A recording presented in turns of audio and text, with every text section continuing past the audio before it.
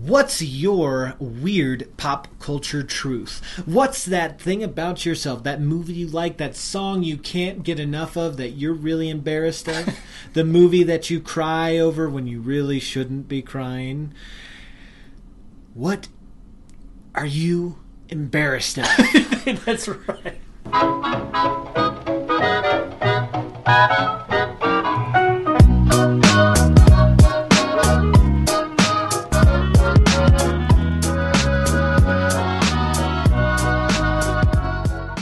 What is up, my nerds? I'm Jake. I'm Paul. This is Pop Culture with Fanboy and Know-It-All.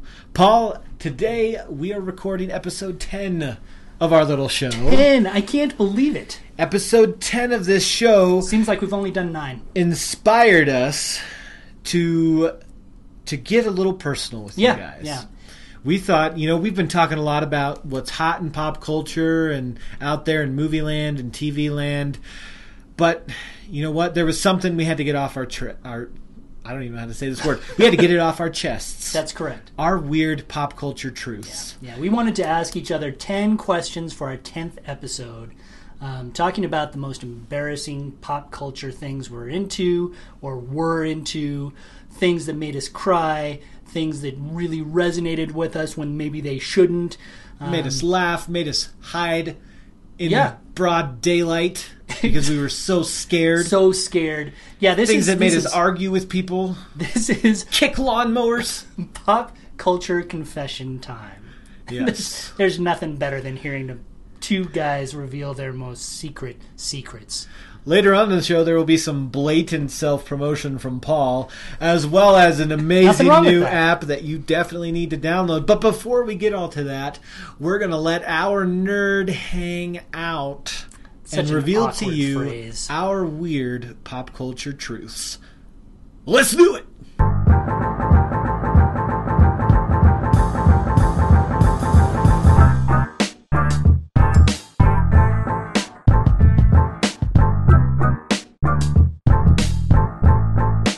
One of the greatest things about pop culture is how weird and different all of our tastes are.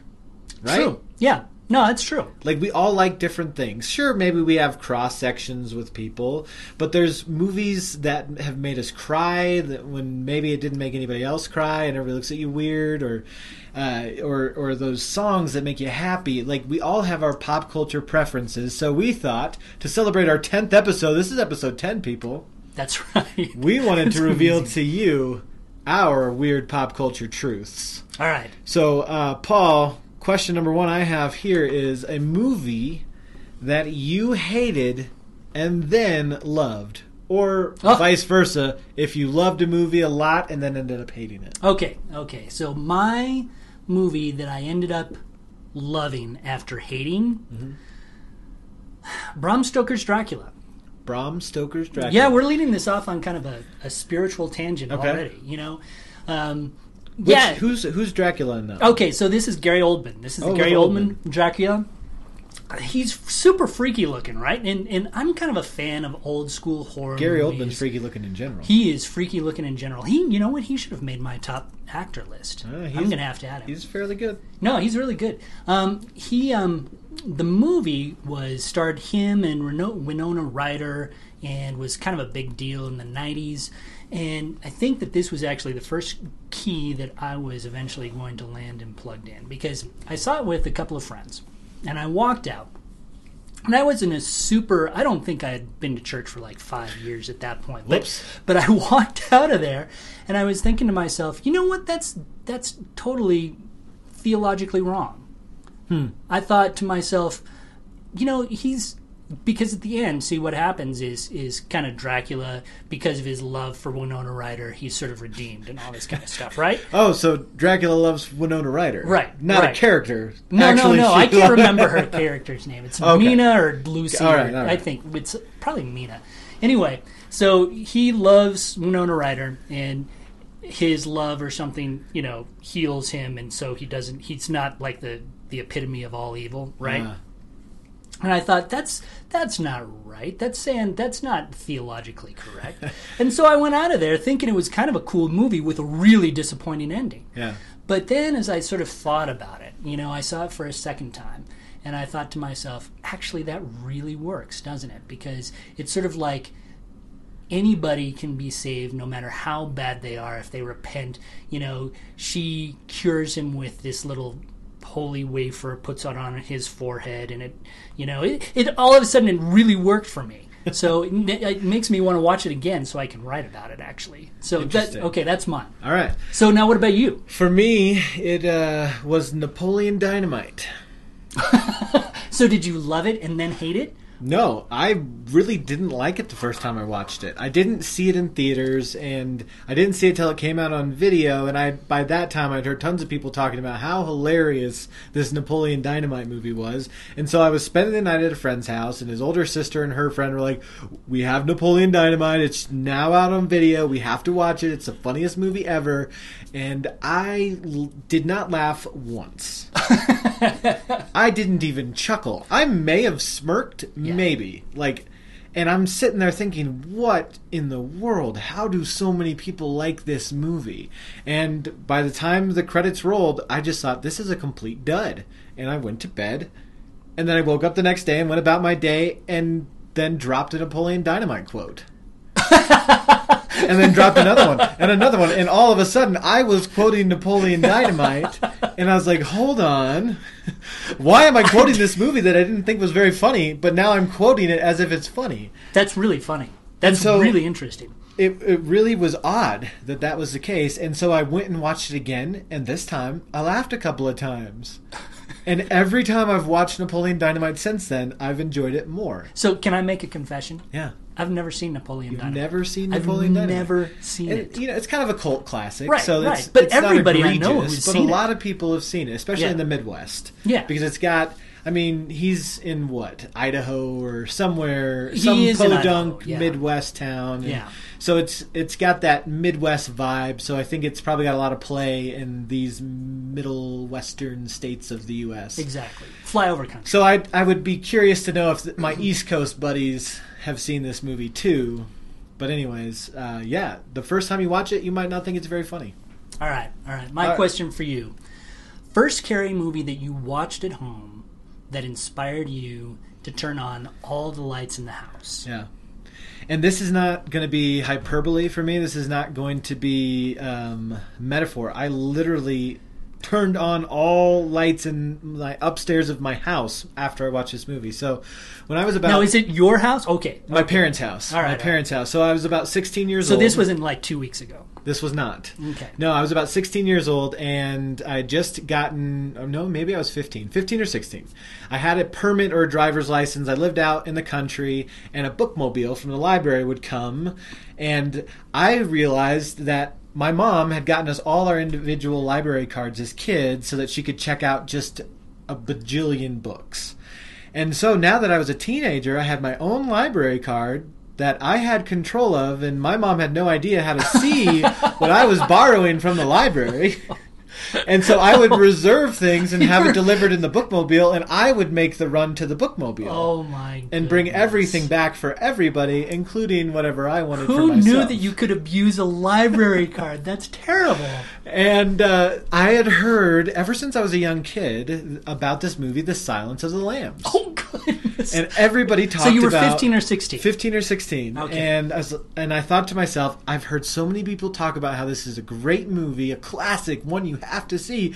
So I got it from the library. And of course I knew it was rated R and that my parents probably wouldn't want me to watch that. And so I snuck it into my house. And then at about midnight, when I knew everybody was asleep, I shut myself in my room, completely black, headphones on, no lights on in my room. And I watched Silence of the Lambs. And it's freaked me out, man. I was terrified. Because how does that movie end? Spoiler alert for any of you who haven't seen it. But the movie ends in a completely dark house with a creepy guy with night vision goggles on. And I'm in a completely dark house. And it's in a suit made of human skin. Oh, my word. Yeah. And so I had to turn on all the lights and go sit on the couch with my arms crossed, just looking around. Like my back against the couch, against the wall, and just... Nuh-uh, nobody's sneaking up on me in this place. Nuh-uh. Oh, my goodness. That is a pretty good one. All right. So mine, this is really embarrassing, actually. When I was about 11 or 12, we had something on TV at the time called Shock Theater. Like, it was one of those late night shows that showed terrible horror movies, right? But it was kind of a deal for my elementary school set. I mean, kids would say, "Oh, stayed up till 10:30 to watch Shock Theater." I never got a chance to do that. Finally, the forbidden fruit. Yeah. So one day, I talked my parents into letting me watch. It was a Godzilla movie, Godzilla versus Monster Zero, right? So I'm sitting down there. My dad says, "Yeah, you can watch it. I'll just watch it with you." About 11:15, my dad says, "You know what? I'm going to bed. You can watch this by yourself." So the movie wasn't all that scary. I mean, it's a Godzilla versus Monster Zero movie. It's not scary at all. But back in 1910, when you were 5. Well, that's exactly. Well, this is it. This is sort of back in the day, right, when TV stations actually went off the air. So I was watching it, and this is the first time I had ever actually. My parents were in bed. I was watching the thing. The movie ended. Then the national anthem played or something. It was even taps, right? And then all of a sudden the TV goes to static. And I realized that I had to go to bed, turn off all the lights on my way out. It just felt like the whole world was dead. Oh, man. Just dead.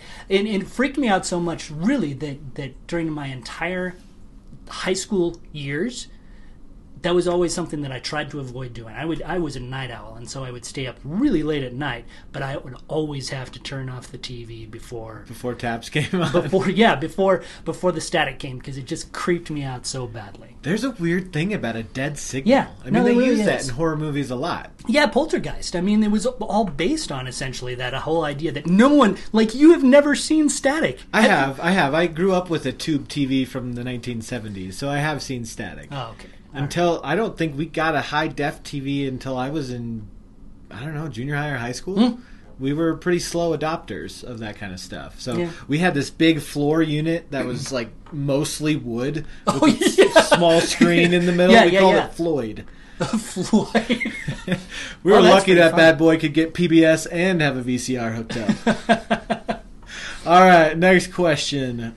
Paul, a TV character with whom you want to be BFFs. Okay, so this forever. This one was actually a pretty tough one because I don't really want to be. Because you don't like people? I just don't like people. I especially don't like people on TV. It's just part of the job description. But when I was a kid, actually, I really loved Mork and Mindy. Are you familiar with that show? I am familiar because it had the deceased. Right, Robin Williams was in it. He starred as Mork, this alien from another planet, obviously. Pab Dauber was in it. I watched it all the time. And there was one time that I remember I had one of the most vivid dreams that I had was actually me hanging out with Robin Williams. We were both skateboarding. I didn't skateboard, but we both skateboarded in this dream, and it was just the best thing hanging out with Robin Williams dressed in his Mork outfit. Nice. And yeah, so that would be my pick. You know what? I could totally go for skateboarding with Robin Williams. Yeah, no, it was fantastic. The dude is zany. He was so cool in my dream. So cool. For me, you probably see this one coming. You definitely will see it coming when I say it out loud, but it's Andy from Parks and Rec. Come on, my buddy Chris Pratt. What up? No, but this guy is such a goofball, and he's such a goon, but he also loves guy movies, and he loves junk food, and he hates running. I hate running. Loves cereal. I love cereal. He likes ninjas and the FBI, and this guy, come on, he's so much fun. I want to be best friends with Andy from Parks and Rec. Sue me. Right. Okay, so this is going to be a tricky one. Best Christian movie you've ever seen. And the way I define this... Okay. Don't know if you answered it this way, but the way I define it is like actually within the subculture of Christianity. You can't go Ben-Hur. Right. You can't do anything like that. You just have to go with like an actual Christian movie. I assumed that was what you meant with this question, so I did answer it that way, and that did make it harder because as I think I've confessed on a previous episode, I don't really watch a lot of Christian genre Yeah, no, movies. you don't, do you? Not even Jesus movies. I saw a couple and was like, these aren't very. I don't really like these, so I'm not going to watch them. So I have a very limited diplomatic repertoire. I don't know if this is I'm not saying this is the best Christian movie out there. I'm just saying it's the best one that I have seen, and that's Courageous. Oh, Courageous. That one made me weepy. I cried for sure in that film because of the father-child dynamics running through that thing.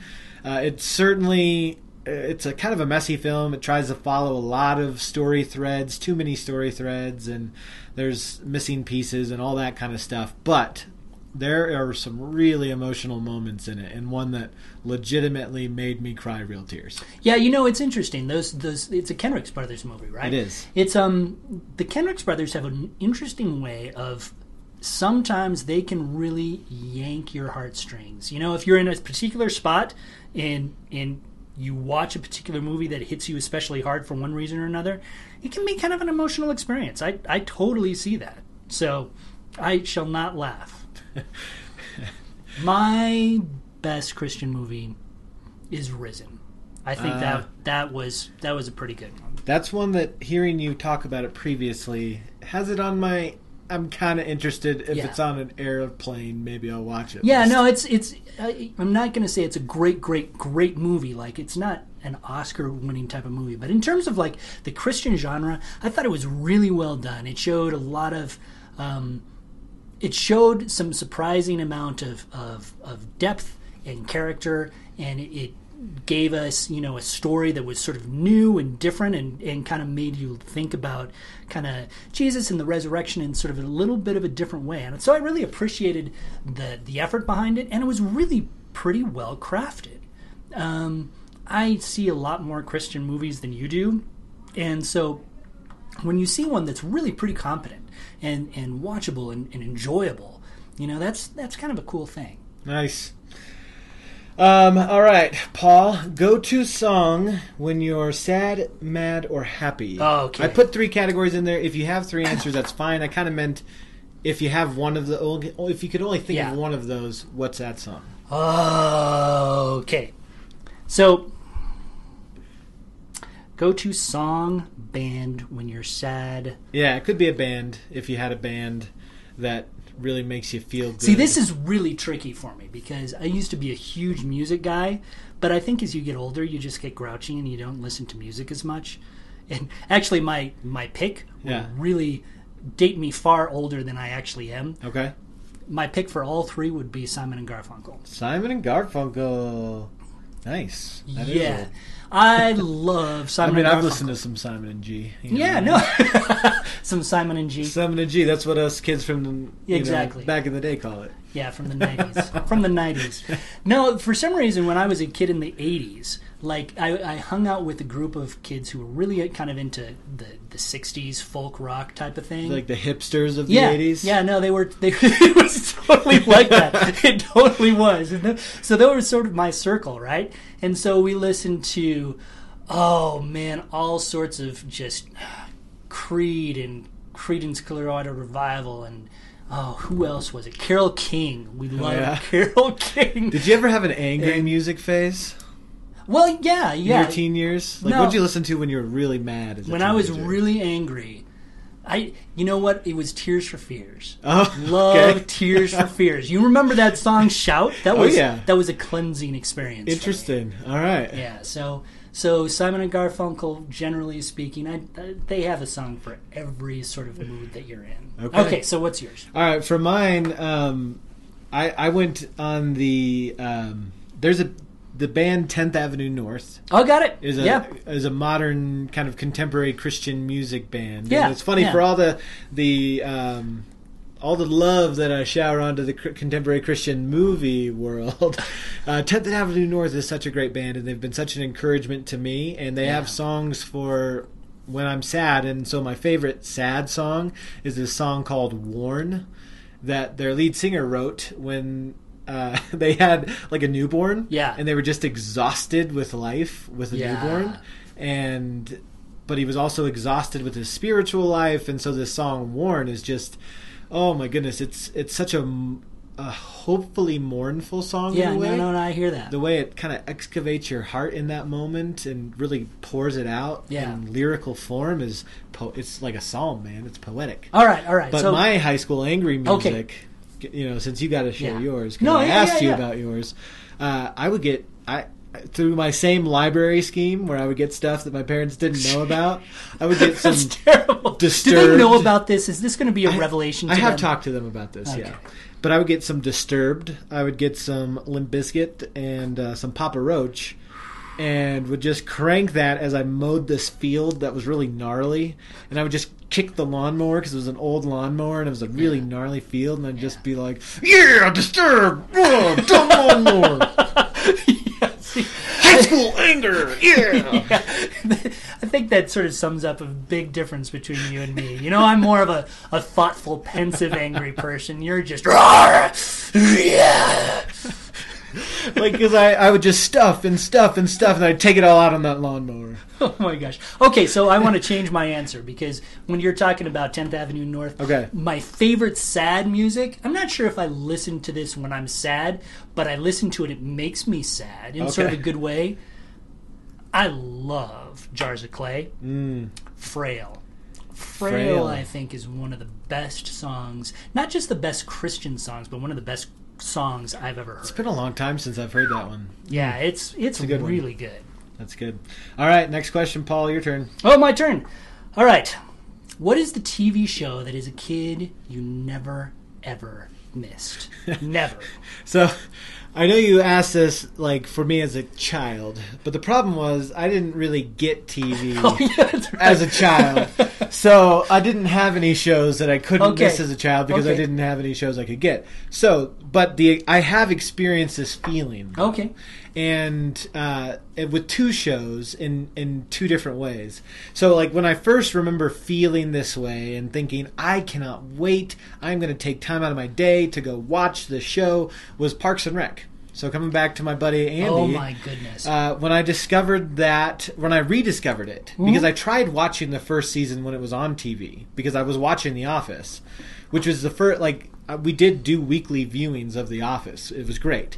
And we tried Parks and Rec in that first season, and it just wasn't good. Sure. But then they added it to Netflix, and I was kind of in a show hole, and I was like, I'm going to give this show a try again.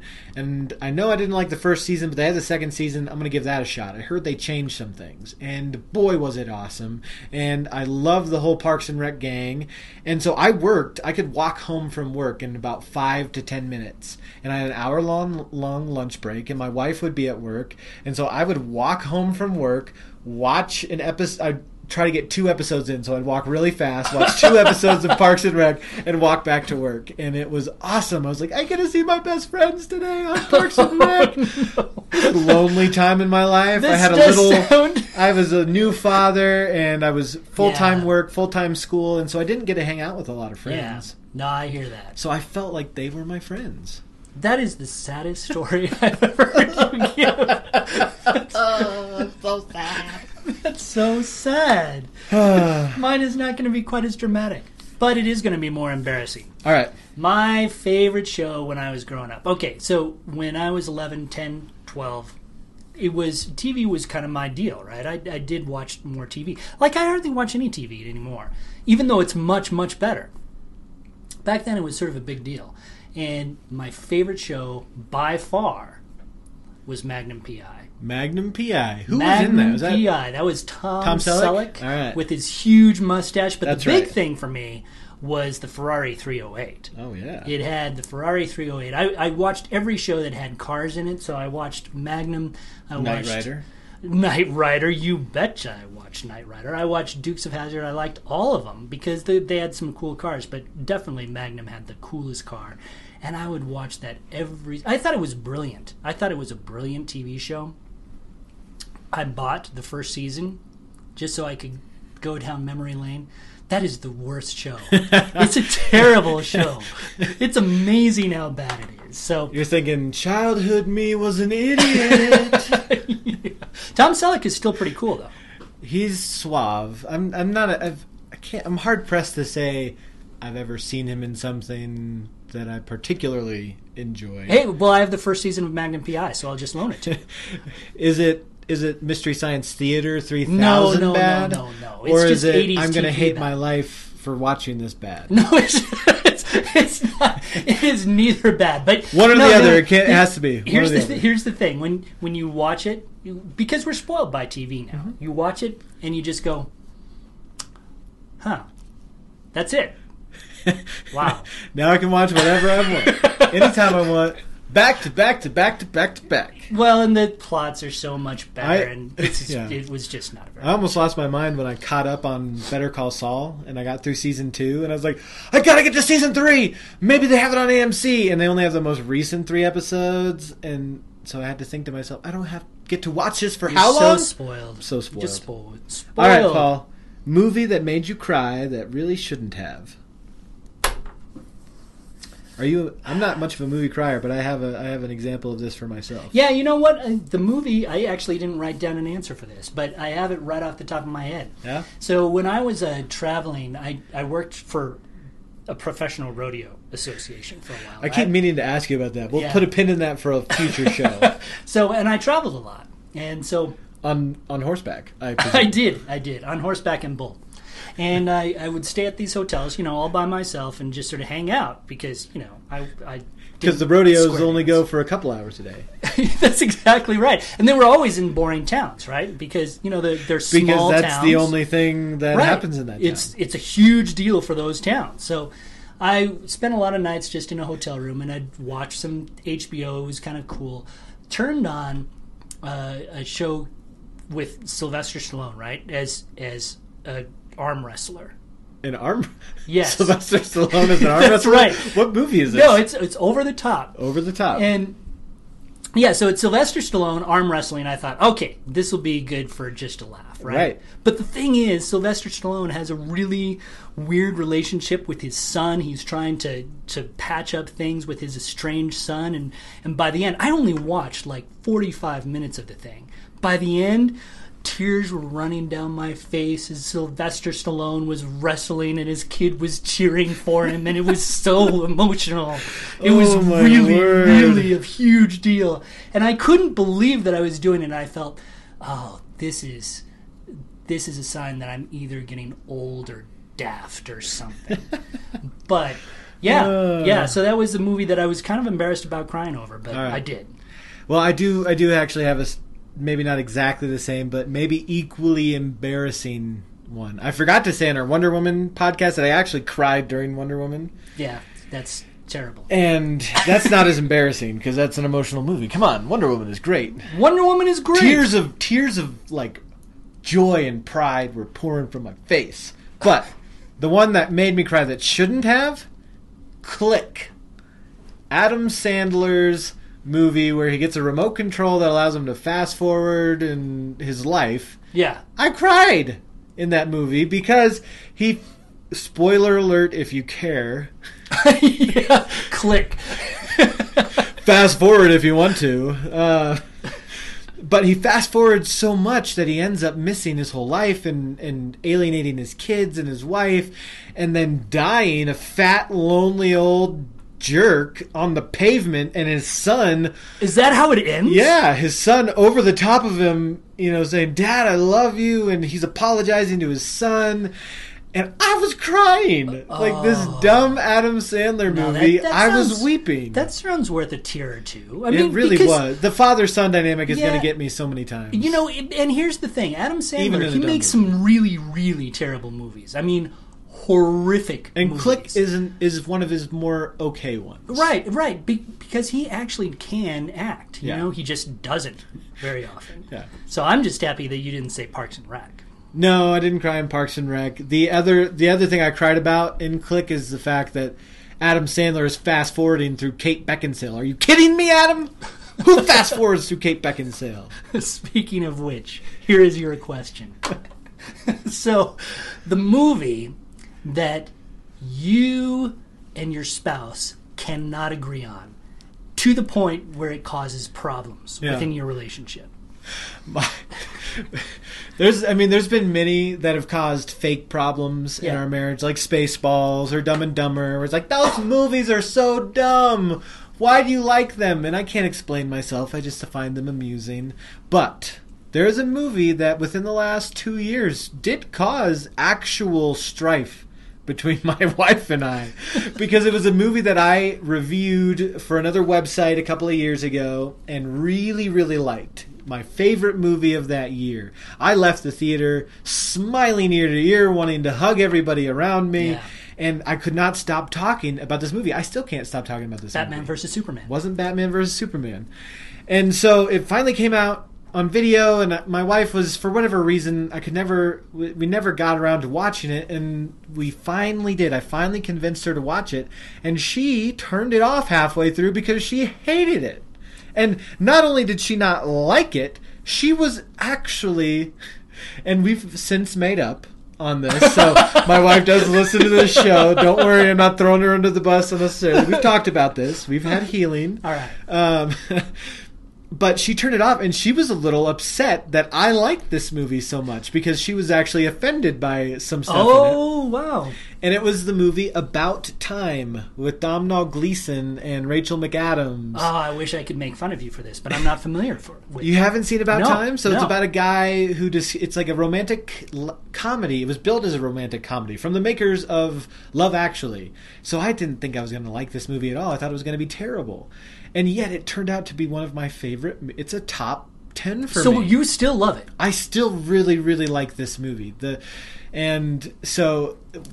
she turned it off, and she was actually offended that I liked it because there's a scene, the conceit. I'll let you guys know the scene, and then I'll let Paul answer this. All right. So the conceit of this movie is that this young man discovers by his father telling him that the men in the family have the ability to travel in time, any point in time in their own lives.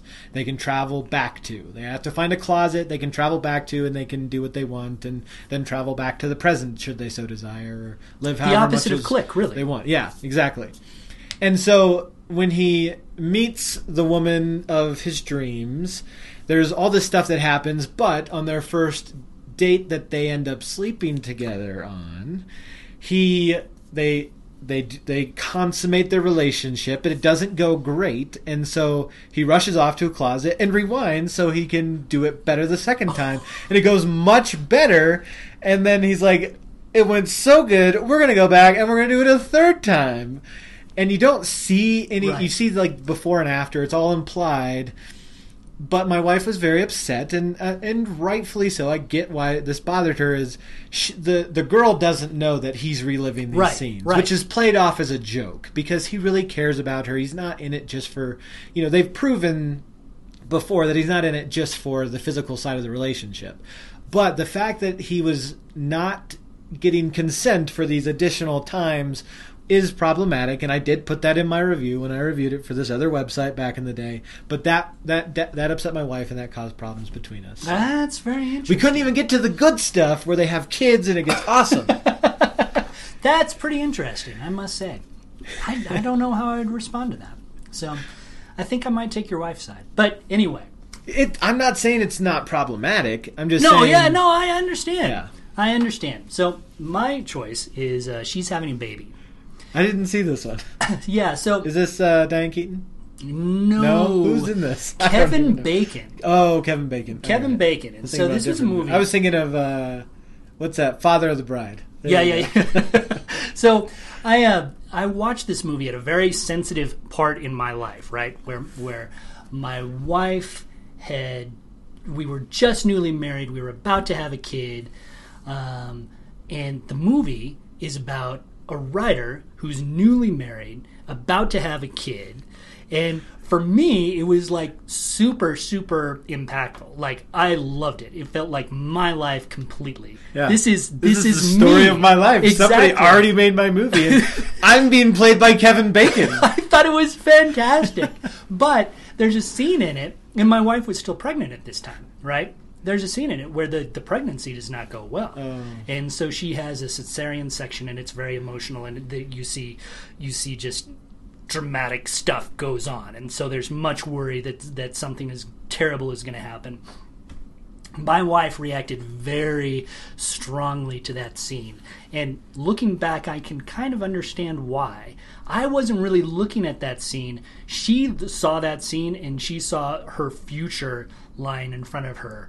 And so she was kind of freaking out. And she said, "No, I don't like that movie at all. I don't like that movie at all." And because it was so impactful to me, I was really upset. I said, "This is me. How can you not like this? If you don't like this movie, you don't like me." Oh. And so it was like I was really stewing for a couple of days about that. I just could not believe that a wife of mine, a new wife of mine, would not appreciate this thing that was so much a part of me. So I actually bought it. It's in our DVD collection, right? To but I spite still her? haven't. Yeah, but we haven't watched it because Because you know it's going to bring up bad memories for well, her. it's going to bring up bad memories, and who knows? I might watch it and have sort of a Magnum PI experience. So. Oh, nice. All right. What is a song or a band that you're embarrassed to admit that you love or once loved? Okay, this is really embarrassing. This is the worst thing I'm going to say during this podcast. Maybe It's all ever. right. Mine is pretty bad too. Okay. Mbop by Hanson. Mbop by Hanson. Yeah, and the reason is, I got to explain myself. Explain away. Although this may just be a rationalization. I'm not sure. But I run, right? And so I listen to a lot of music while I'm running. And there's something about... I'd like, if I'm just sitting around, I still like kind of the folk, moody type of stuff. I just like sort of hanging out and listening to that. When I run, I need something with a little bit of pep and a little bit of beat. And so...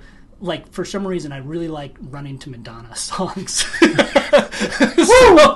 No, What? I know, it's crazy. But Mbop, it's sort of one of those, it's such a happy song that when I'm doing, I seriously set a playlist that had Mbop, like a long running playlist, like a 3-hour run playlist. So I'm running for like 18, 20 miles. Mbop is one of the very last songs on it because I know it'll keep me going. Get you over that? Exactly. Yeah. It's All so right. embarrassing. Well, mine is equally embarrassing because in modern pop culture, Paul, for people my age, there are two things you're supposed to really, really hate. One is Barney the Singing Dinosaur, which I think is garbage because I grew up with all you people and you loved you some Barney the Singing Purple Dinosaur. I know, it's true. And then you got older and you're like, I always hated them. Yeah, there's definitely some revision going on. Weird. But there's a little bit of that with this next one. And this is where it gets embarrassing because I have to say that I did really like these guys for a while, and that's Nickelback. Nickelback is hated. Yeah, they're hated. We probably just got unfollowed by half of our show listeners for me admitting that. Yeah. But there was a period of time, remember when I was kicking lawnmowers, where I liked to listen to some Nickelback. They had some good lawnmower kicking songs. And then when I was done, I could wind down to some Photograph. You know what I mean? Look at these photographs. Every time I do it makes me laugh. I mean, then you're just emotional and you're like, I'm not angry anymore. Everything's fine. Nickelback was my jam for a little while. And that's embarrassing. There's a lot of people who still like Nickelback. There are certain things in pop culture that are super, super popular that no one admits to liking. Like the Kardashians. Yeah. No one says that they like the Kardashians. And that they make gazillions of dollars, selling gum. To somebody. Yeah, so somebody likes them. And somebody's got to like Nickelback. And I suppose that lucky somebody is you. Used to be. Used to be. We'll be clear on that. We'll revisit that. All right, final question. Okay. Oh, yeah, it's mine. Okay, so Jake, what movie defined your childhood? I'm glad you asked me that, Paul. Thank you. It was actually a set of 3 movies, All right. and we have talked about this a little bit before. Okay. But it's The Lord of the Rings. This was my first true nerd movie experience, where I had read the books, and I learned about the movies that they were coming, and I logged on to that website regularly, and downloaded all the screensavers and all the wallpapers and read all the news and scoured the newspaper for news when I wasn't around a computer. And you bet I watched those movies in theater. I got to see The Two Towers the night before because I entered a contest, and so I got to see it before everybody else did, at least in the Mountain Time Zone in the United States. And they were awesome movies. I wanted to be Aragorn. I mean, I wanted to be Aragorn in the books, and then Viggo Mortensen just solidified that for me. And it's The Lord of the Rings for me. That was childhood defining. Yeah, see, I could have gone two ways with this question. I wasn't sure whether it was a movie that it really defined your movie going experience, or whether it was a movie that actually sort of looked like childhood to you. Okay. Right? So either answer is fine, so... Movie defining experience. Now, the movie defining experience is easier, because I would have a really hard time, like, checking... The Goonies might come close. For like what that was what your childhood was like? Well, the closest they didn't have a lot of great kid movies, but for a movie defining experience, and I won't go into detail because we spent a whole podcast talking about this. But Star Wars, the three original Star Wars movies were a huge deal. Yeah. Where before movies were kind of a nice thing that you went to see, Star Wars became like an obsession for me for a while, which just shows you how geeky I was even back then. But, yeah, I loved it. Which character did you really want to be? Oh, you know what? I was a Luke Skywalker guy. Interesting. Yeah, because... So whiny. Well, he was a little whiny, but little whiny. but here's the thing. He sort of... He wanted to save the girl. Owen. He wanted to... he was that, yeah.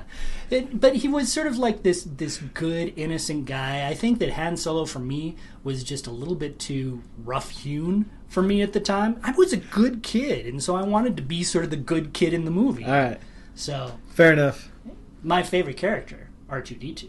Well, I can't fault you for that. I was a Boba Fett person myself. I like that mask, and he just looked pretty awesome. Yeah, so if Chris Pratt dressed up as Boba Fett, he'd be... Give me a break.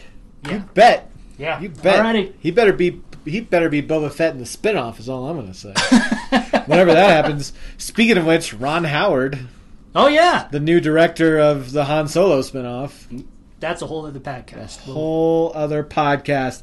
Well, thank you guys. We just let our nerd hang out in front of you, so why don't you let your nerd hang out in front of us by letting us know some of your answers to these questions, or ask us some new ones.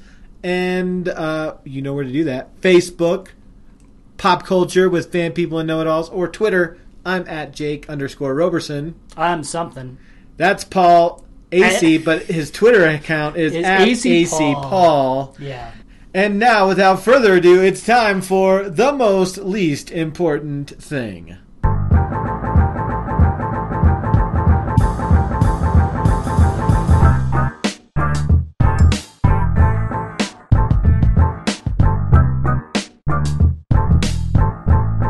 Welcome to the most least important thing, where we bring you the trivial of the pop culture world that may be really important, or something that's really important that may just be really trivial. You decide. Paul, all right. What's your most least important thing this week? My most least important thing is a bit of self-promotion. Oh! That is correct. What? I have written, with Jim Censored. Daly, Censored! A book. A book called When Parenting Isn't Perfect. This is a book that you need, Jake. AKA All the Time? All the time. You should. Is that the subtitle of it? Tattoo little phrases in this book on your chest that you can look at for reference. I can't look at my chest. What are you talking about? I have to tattoo them upside down on my belly. That'd be like from Memento. Right? Well, yeah. Did you ever actually watch Memento? I did. I watched Memento. Okay, good. We'll talk about that another time. Yeah, that's another. Another. All right, tell me about your book. It's a great book. It's out now, so buy it and make me happy. Where are they going to buy it? Well, buy it at Amazon, or if you wanted to email me, I could. No, actually. You want to take care of fulfilling all their orders? Ironically, I didn't get any books, so I sort of wrote it, but I don't have any books. So well, yeah, you don't want to. You got to make people buy that nonsense. Well, exactly. I mean, it's not So- nonsense. I mean, no, the it's brilliant sense. It was a great experience to work with my boss's boss, Jim Daly, on this book. He's Not really only are you smart. self-promoting, you're Yeah. brown nosing. Now I'm brown nosing. He was really fantastic to work with. Really loved every second of it. Okay. and it was, and I think the book turned out pretty good. So that's my most least important thing, which really in this case is the most important. Okay. I will refrain from further commentary. My most least important thing is a new app called Space. Space. Not the final frontier, it's an app for your phone. This app was originally rejected by Apple for the App Store. Do you want to know why, Paul? Why? Because Apple didn't want any apps in the App Store that would convince people to use their phones less. Really? Which is what Space is designed to do. So there's this article about how our tech is hacking our brains. It's no secret that our brains are being rewired, or at least you don't think it's a secret until you start to realize all the ways that this is happening. It usually gets talked about with video games. Oh, video games are hacking our kids' brains. It's basically like drugs and stuff. It's like they're gambling all the time. But yet, that's what you do on your phone every single day. When you're using Facebook and you're using Twitter and you're using Snapchat and Instagram and email and all these things, these app makers are gamifying your brain. It's true. They're testing different patterns of how they send you notifications, and like, do they do it one at a time or do they do it in groups, so that they can figure out how to get you to use your phone and their app more and more and more and more. Yeah. And so a guy that worked for a tech company like Google or somebody like that, he actually developed an app called Space when you download this app, it takes you through some nifty little steps to replace your app icons for Facebook or Twitter or Instagram or Snapchat, so that now when you click on them, they don't open right away. Uh-huh. Your screen kind of goes this nice soft shade of blue, and it says, and there's a circle that's ebbing and flowing. It says, take a deep breath. And it doesn't say it. It's just on screen. So it's not saying anything out loud. And then the circle is like your timer for your deep breath. And it asks you to take like 1 or 2 or 3 deep breaths before it then opens the app for you.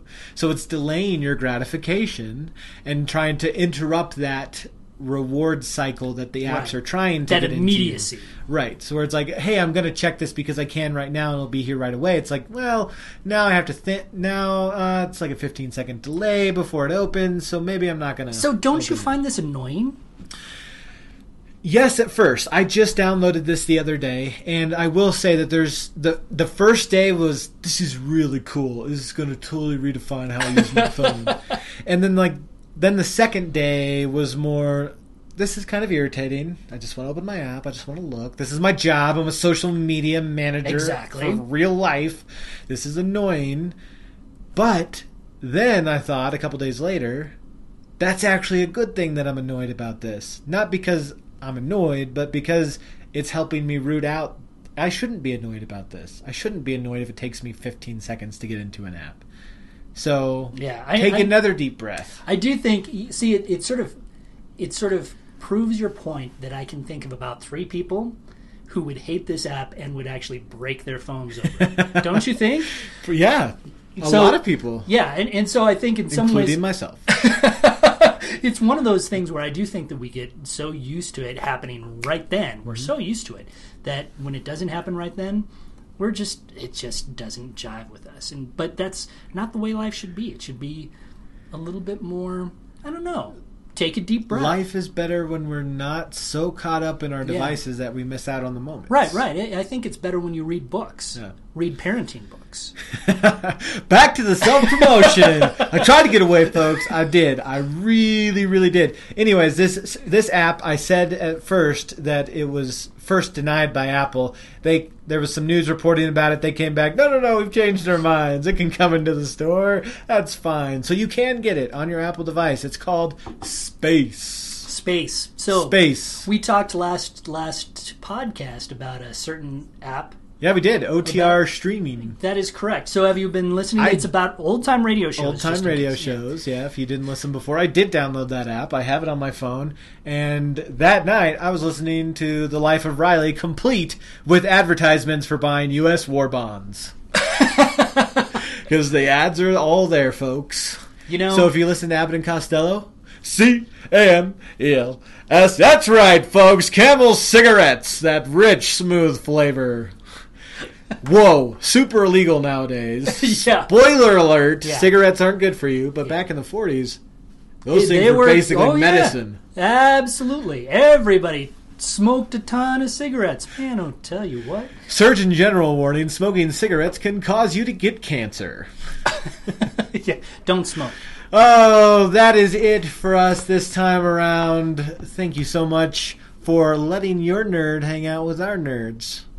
That was super weird. I'm going to let Paul say goodbye now. As I